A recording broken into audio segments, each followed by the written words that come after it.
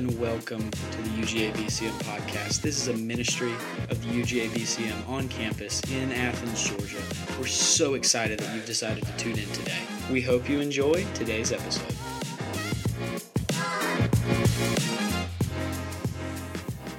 Back a couple weeks ago, Jesus talked about money and the love of wealth. And basically what we found in that was that Jesus basically said, hey, if you're chasing after wealth and you're chasing after money all the time, you got a problem. He says you can't serve two masters.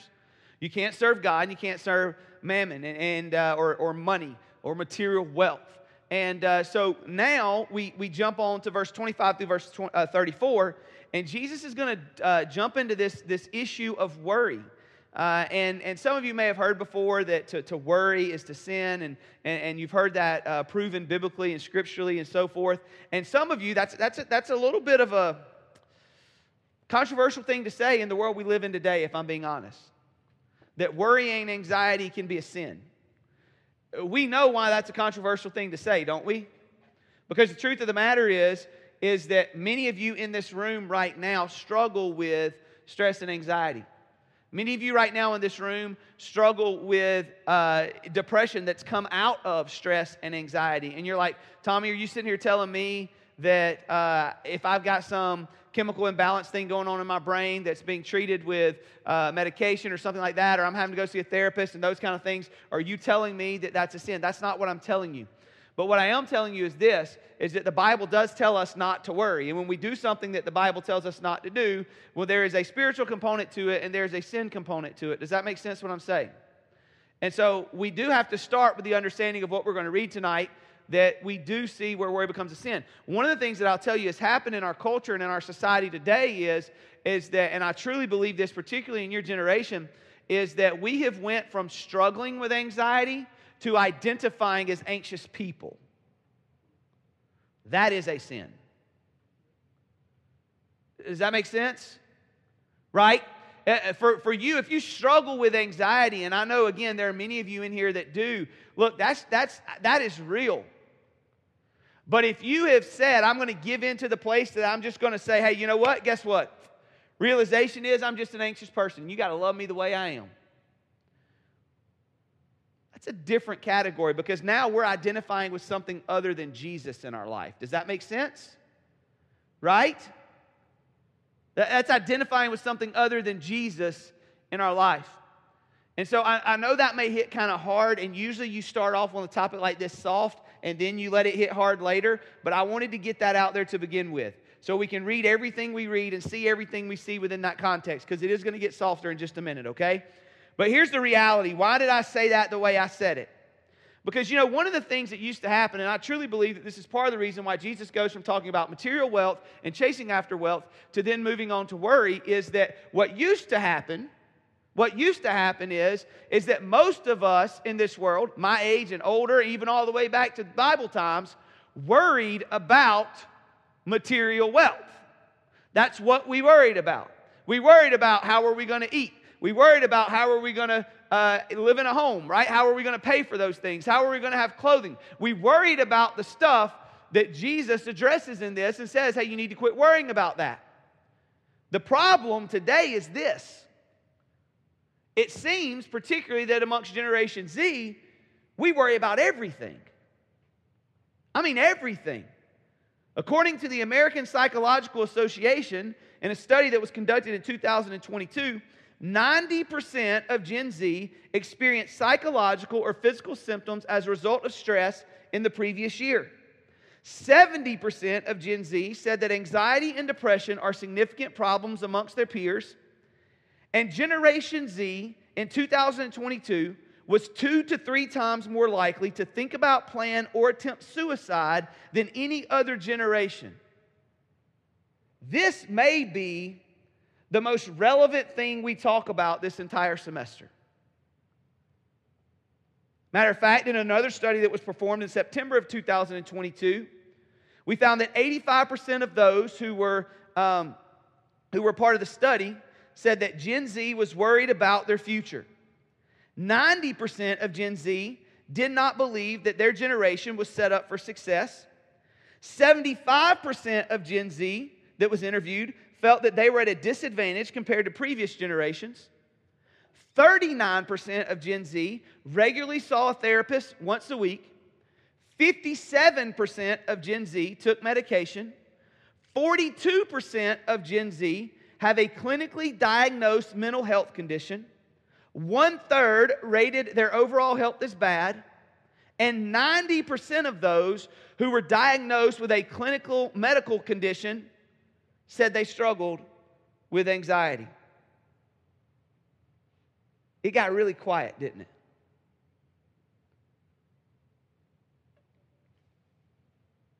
So what does the Bible say? Well, before we get into what the Bible says, I want you to understand 3 conditions to everything I'm saying tonight and what God's Word is saying tonight. This is not just a pray it away sermon. It's not what this is. Do you hear me? It's not what it is. One of the reasons that's not what it is because if you have a medical or a chemical condition, it should be treated as such. And that is okay. God gives us doctors for a reason. God gives us therapists for a reason. Right? Now, I will tell you this. If you have the option to go to a Christian therapist, I would highly suggest you go to a Christian therapist. Because the worldview that is out there is very different than the worldview that goes through the lens of Scripture. Does that make sense? And I personally believe that part of the issue we have is that the worldview out there has begun to control the narrative on things such as this. And so we've created a spiral. But, number 3, the Bible does and Jesus does address it. And that does mean that there is clearly a spiritual and physical component to anxiety. So with that said, let's begin reading in chapter 6 of Matthew, beginning in verse 25. This is Jesus speaking. For this reason I say to you, do not be worried about your life as to what you will eat or what you will drink, nor for your body as to what you will put on. Is not life more than food, and the body more than clothing? Look at the birds of the air, that they do not sow, nor reap, nor gather into barns, and yet your heavenly Father feeds them. Are you not worth much more than they? And who of you, by being worried, can add a single hour to his life? And why are you worried about clothing? Observe how the lilies of the field grow. They do not toil, nor do they spin. Yet I say to you that not even Solomon in all his glory clothed himself like one of these. But if God so clothes the grass of the field, which is alive today and tomorrow is thrown into the furnace, will he not much more clothe you? You of little faith. Do not worry then, saying, what will we eat, or what will we drink, or what will we wear for clothing? For the Gentiles eagerly seek all these things. For your heavenly Father knows that you need all these things. But seek first His kingdom and His righteousness, and all these things will be added to you. So do not worry about tomorrow, for tomorrow will care for itself. Each day has enough trouble of its own. Let's pray. Lord, we ask you tonight that as we look at this word, that, Lord, for those that are in this room right now, and I know there are many that struggle with stress and struggle with anxiety and other mental health issues, Lord, I ask you tonight, Lord, that tonight not be something in which they feel like your word is beating down on them, but tonight be something in which they recognize that your word gives them hope, that your word gives them peace, and that your word gives them assurance. Because, Lord, as we celebrated yesterday, your resurrection, you give us hope, you give us peace, and you give us assurance. And so, Lord, I ask you that as we look at this tonight, Lord, that you will help each and every one of us leave this place more free than when we walked in it. Lord, not that we will walk out of here thinking we can just pray stuff away. Lord, we do know prayer works. We do know prayer is real, so we're not saying don't do that. But Lord, that we will recognize, Lord, that even in the midst of our struggles, even in the midst of our difficulties, Lord, that you are enough. And that, Lord, what you've called us to do is to seek after you. So, Lord, help us tonight to see exactly what you say about worry. And help us to apply it to our lives. Lord, help us to see, Lord, how that we can overcome it. Help us to see how that we can, for some, take a small step in dealing with it. And Lord, help us to see how that even if we are struggling with it, Lord, we can still struggle with it from a place of freedom. Lord, we love you and we praise you. In your name we pray. Amen. So here, Jesus tells us to consider three things when dealing with anxiety and worry. The first thing he says is to consider the passing troubles of life. Consider the passing troubles of life. In verse 25, he says, "For this reason I say to you, do not be worried about your life as to what you'll eat or drink." He says, nor for your body as to what you'll put on. He says, "It's not life more than food, and the body more than clothing." In verse 27, he says, "Who of you by being worried can add a single hour to his life?" In verse 31, he says, "Do not worry then, saying, what will we eat, or what will we drink, or what will we wear for clothing?" He says, "The Gentiles eagerly seek all those things." In verse 34, he says, "Do not worry about tomorrow. Tomorrow will care for itself. Each day has enough trouble of its own." Notice that Jesus doesn't say, ignore the passing troubles of life. That's not what he says here. He says, consider the passing troubles of life. He says in verse 34, after he just told us, don't worry, guess what? Each day has enough troubles of its own. That's what he says. We don't read this and go, hey, you know what? We shouldn't worry. We shouldn't have stress and anxiety in our life because the reality is everything's going to be fine and hunky-dory. Right? He doesn't say that we should read this and go, hey, whatever will be, whatever will be. It'll be whatever it is, right? That's not what he says. No. When we read this text, what he says is he acknowledges that you need food to eat, you need water to drink, you need clothes to wear. He acknowledges that. He acknowledges that there's enough trouble in its own day than there is to worry about the next day. He acknowledges that. But he gives us this hint here that it's passing. Notice what he says when we look at verse 27. Actually, it's the end of verse 25. He says, "Is not life more than food, and the body more than clothing?" Each day has enough trouble of its own. We understand that. But tomorrow will care for itself. What that means is that what we deal with today is passing. Because there will be a tomorrow. What he says is that your life is more than just the physical needs that you have. There's something greater. The physical needs are temporary. Is not life more? Life is temporary, so troubles are temporary. And what I would share with you tonight is this, is that if you know Christ as your Lord and Savior, there is a difference between that which is temporary and that which is permanent. Because what we see here is but a vapor and what we will experience for all of eternity. And then we even find in verse 27 that worry does not lengthen our life. He says, has anybody added a day to their life from worry?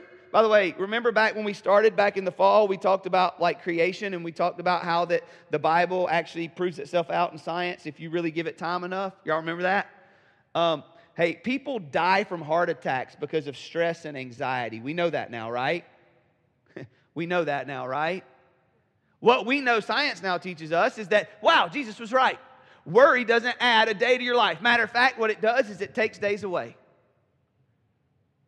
It takes days away. So what Jesus again is saying is not, hey, get over it. It's not what he's saying. He's not saying, hey, that's not really that big of a deal.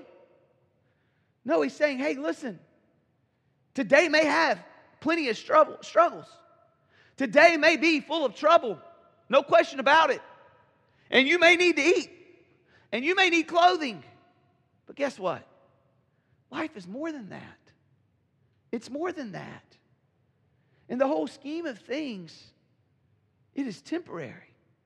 You know what that means? That means there's hope. It means there's hope.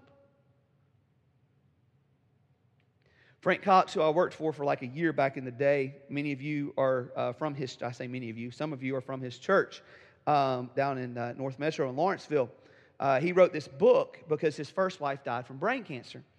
And before he met Miss Mary. And in it, he says, and I've heard him say it from the pulpit many times, probably 30 or 40 times in the course of the year that I served with him as their interim middle school pastor. He would say all the time, he'd say, hey, you're either, some of you have probably heard this before, You're either coming out of a storm, you're in the middle of a storm, or you're going into another storm.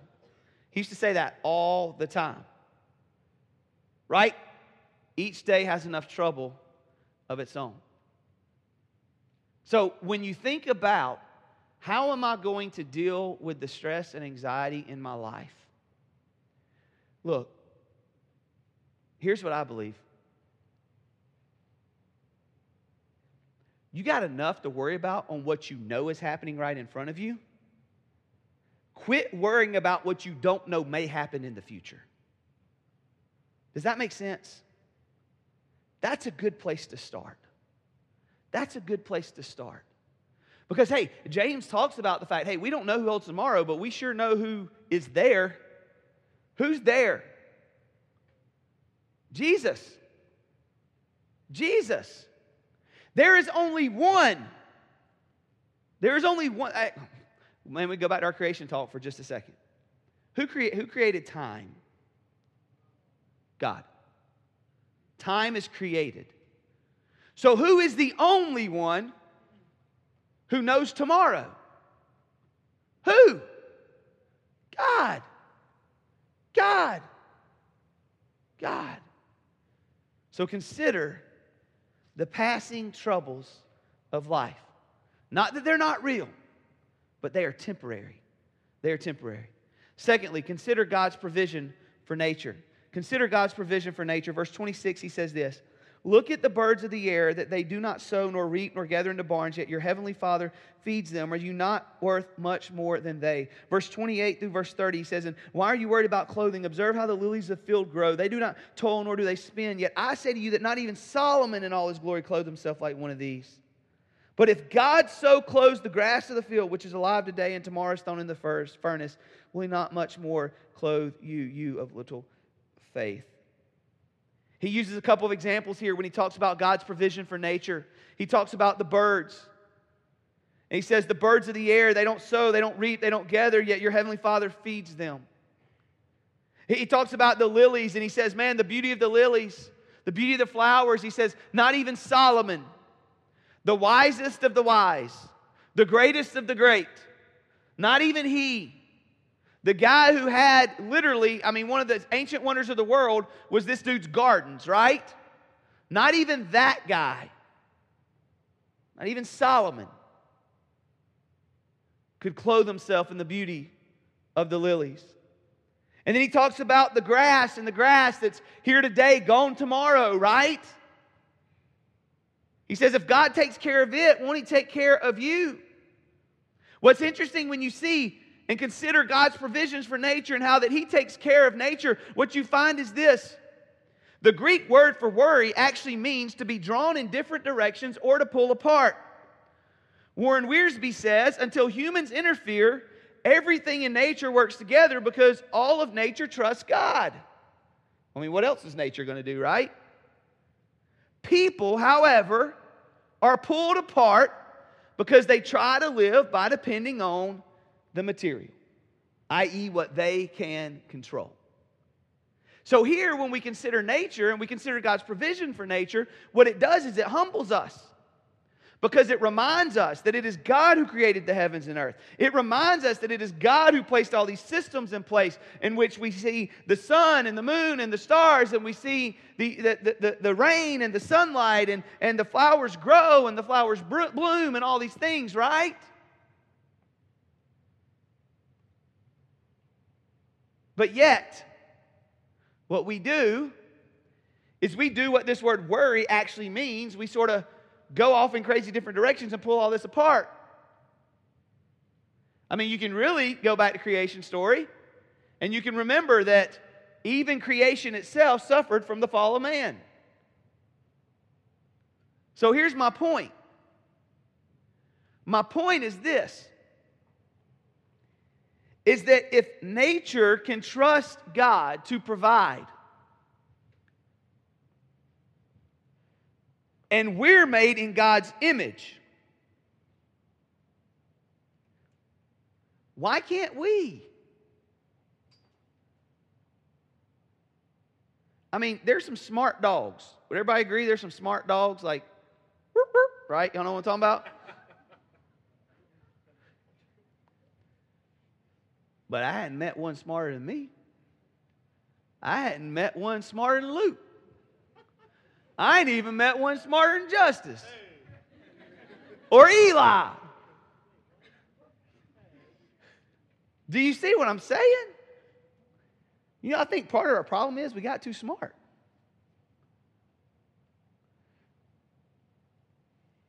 How many times is what gets us in trouble the fact that we can't quit thinking about it? You ever been there?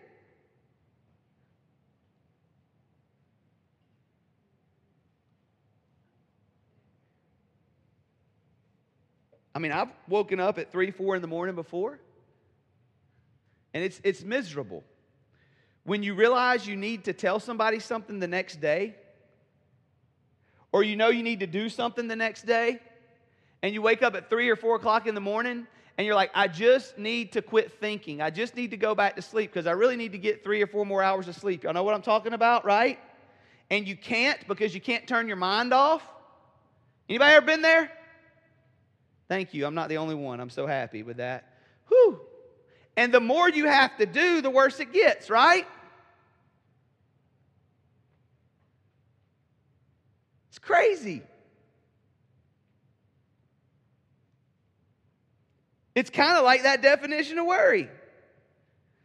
We're drawn in 20,000 different directions, and it's like we're trying to juggle all this stuff in our life. And so then we can't get anything done. So back when I used to coach football, something got real popular about the time that I started coaching when I got out of college. And it was the spread offense. And some called it the air raids, stuff that Hal Mummy ran and all that stuff. And then there was this guy named Tony Franklin that used to coach with him. And he created this thing called the Tony Franklin system, which basically he ripped off the air raid system, and then he made these wristbands, and you could pay money as an organization or as a high school to be a part of this system. And they would literally teach you how to run your practices, and you could have special kind of cool sessions on these phone calls, and you could go to special clinics and all this kind of stuff. And most of what we see in the college passing game today is really based off of that system, whether you give credit to Tony Franklin, Hal Mummy, or some of those other guys. And one of the things about their system, by the way, that's what Mike Leach, Mississippi State, that's what he ran, right? If you ever watched Mississippi State play, Mike Leach literally had his entire offense on a little piece of paper.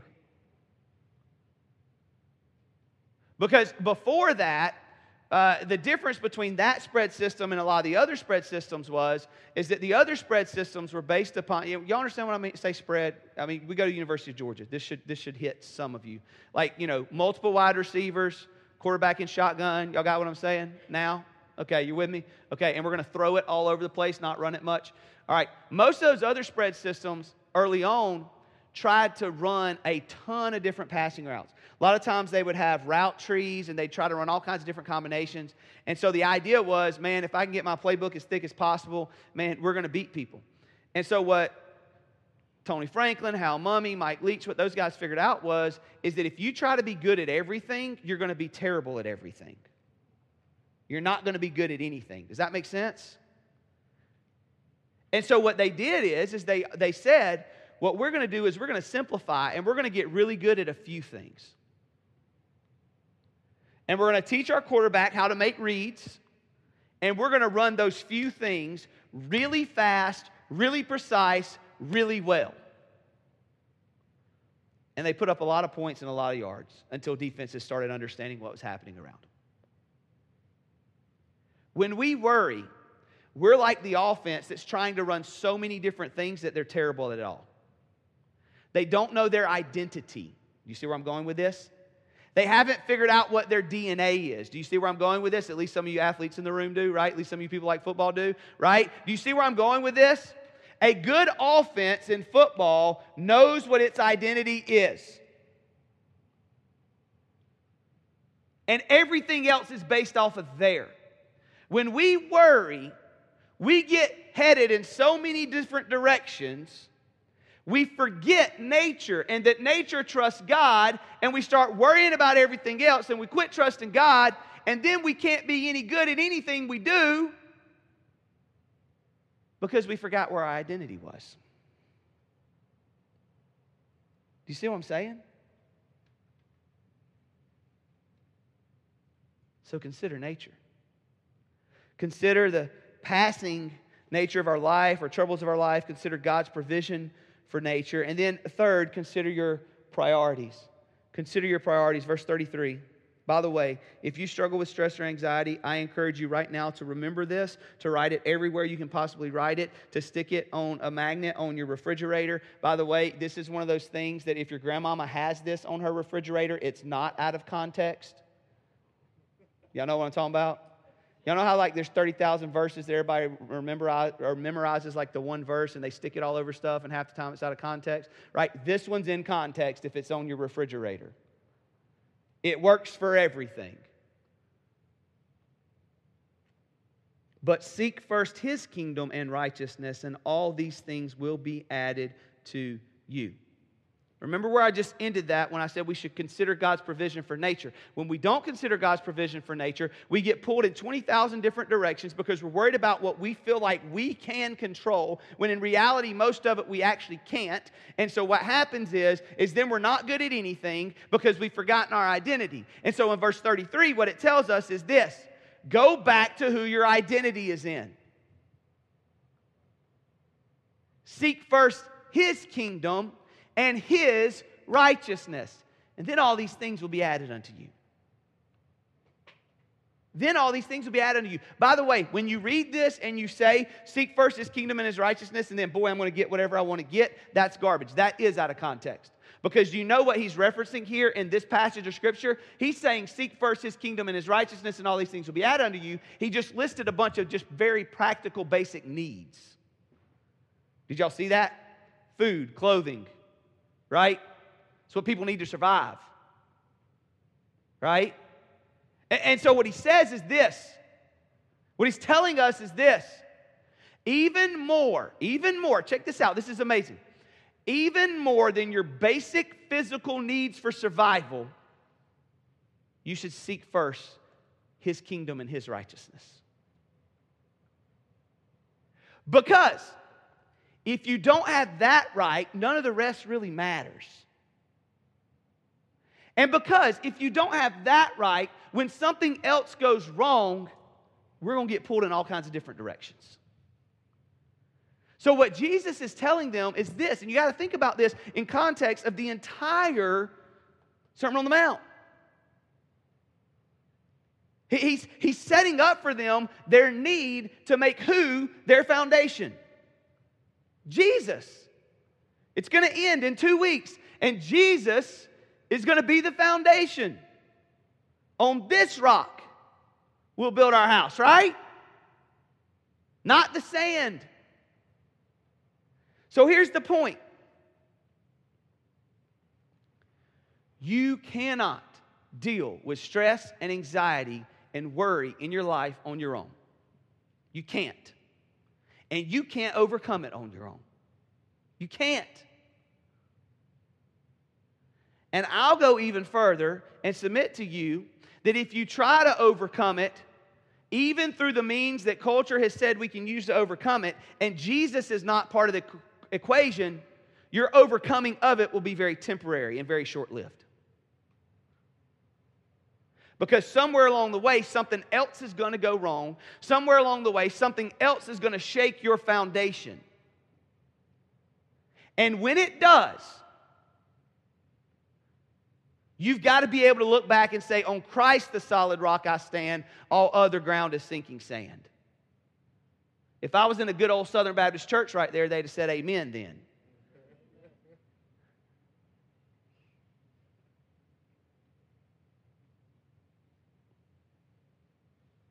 We need Jesus.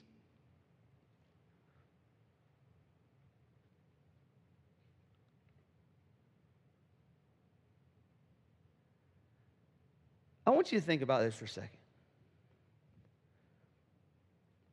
I said consider your priorities. Seek first His kingdom and His righteousness. Here's why worry and anxiety can be a sin. Because when you're worrying and anxiety about something, comes to the place that it has preeminence in your mind, and it has the priority of your life, and you can't get over it, you can't get done dealing with it, you can't get away from it, let me ask you a question. Haven't I in some ways in that moment, taken that thing that we're worrying about so much, and haven't we elevated it, at least in that moment, above Jesus in our life? Hasn't it in some way become our idol? Do you see what I'm saying? Now you may be like, Tommy, that all sounds good, but you don't understand what I'm going through.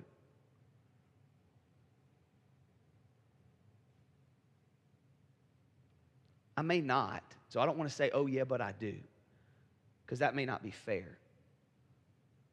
But what I can tell you is this.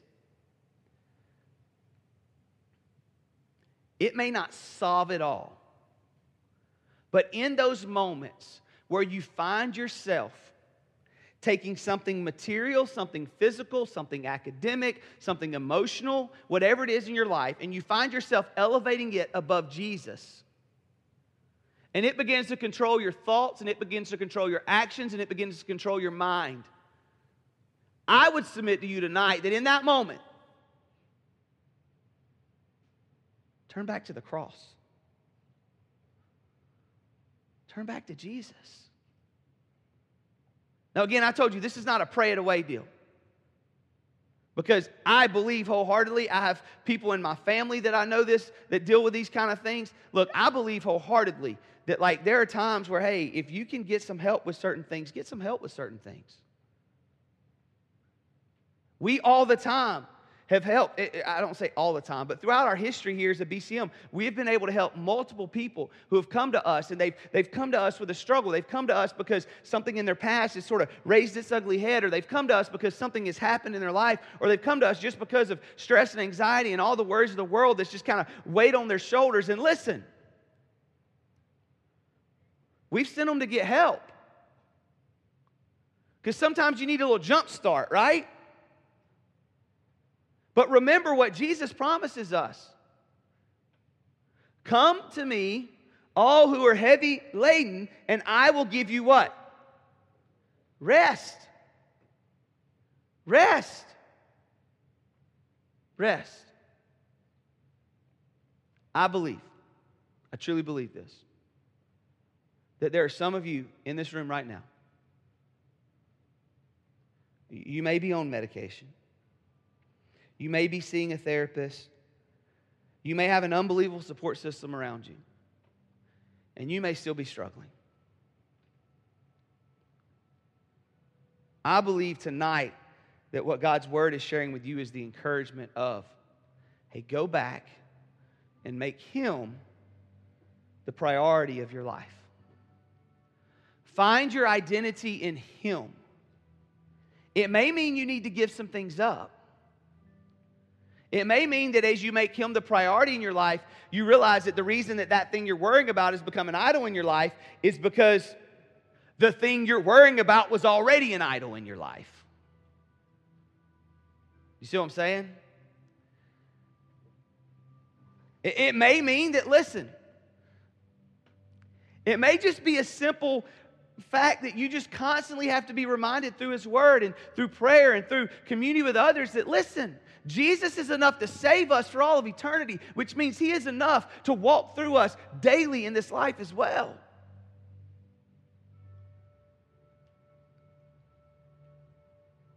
Again, I'm not telling you this. Jesus wasn't saying this and preaching this so that we would walk away going, oh man, oh me, I'm not good enough. And then just leave it there. He was saying this, He was preaching this, so we would go, oh man, oh me, I'm not good enough, but Jesus is. And my hope is built on Him. And that's my prayer for you tonight.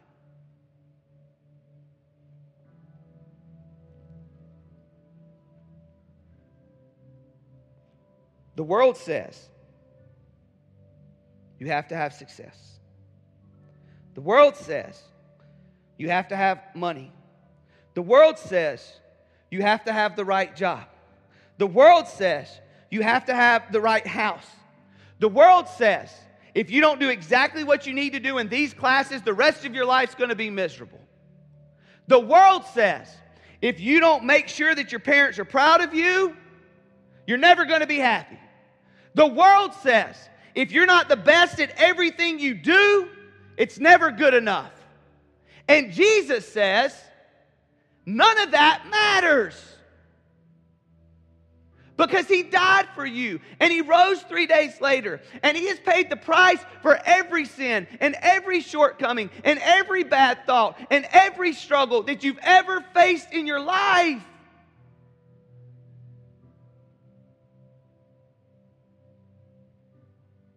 When you can free yourself from that and embrace this, it will change your life. It'll change your life.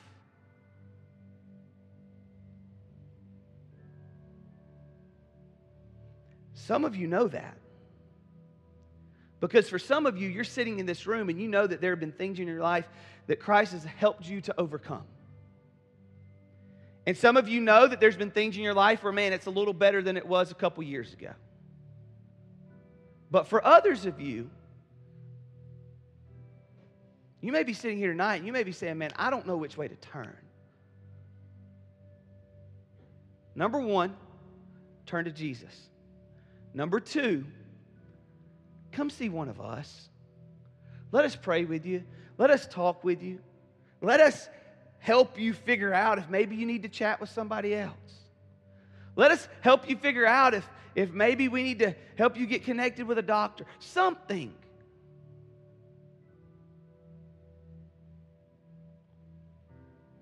Because you matter.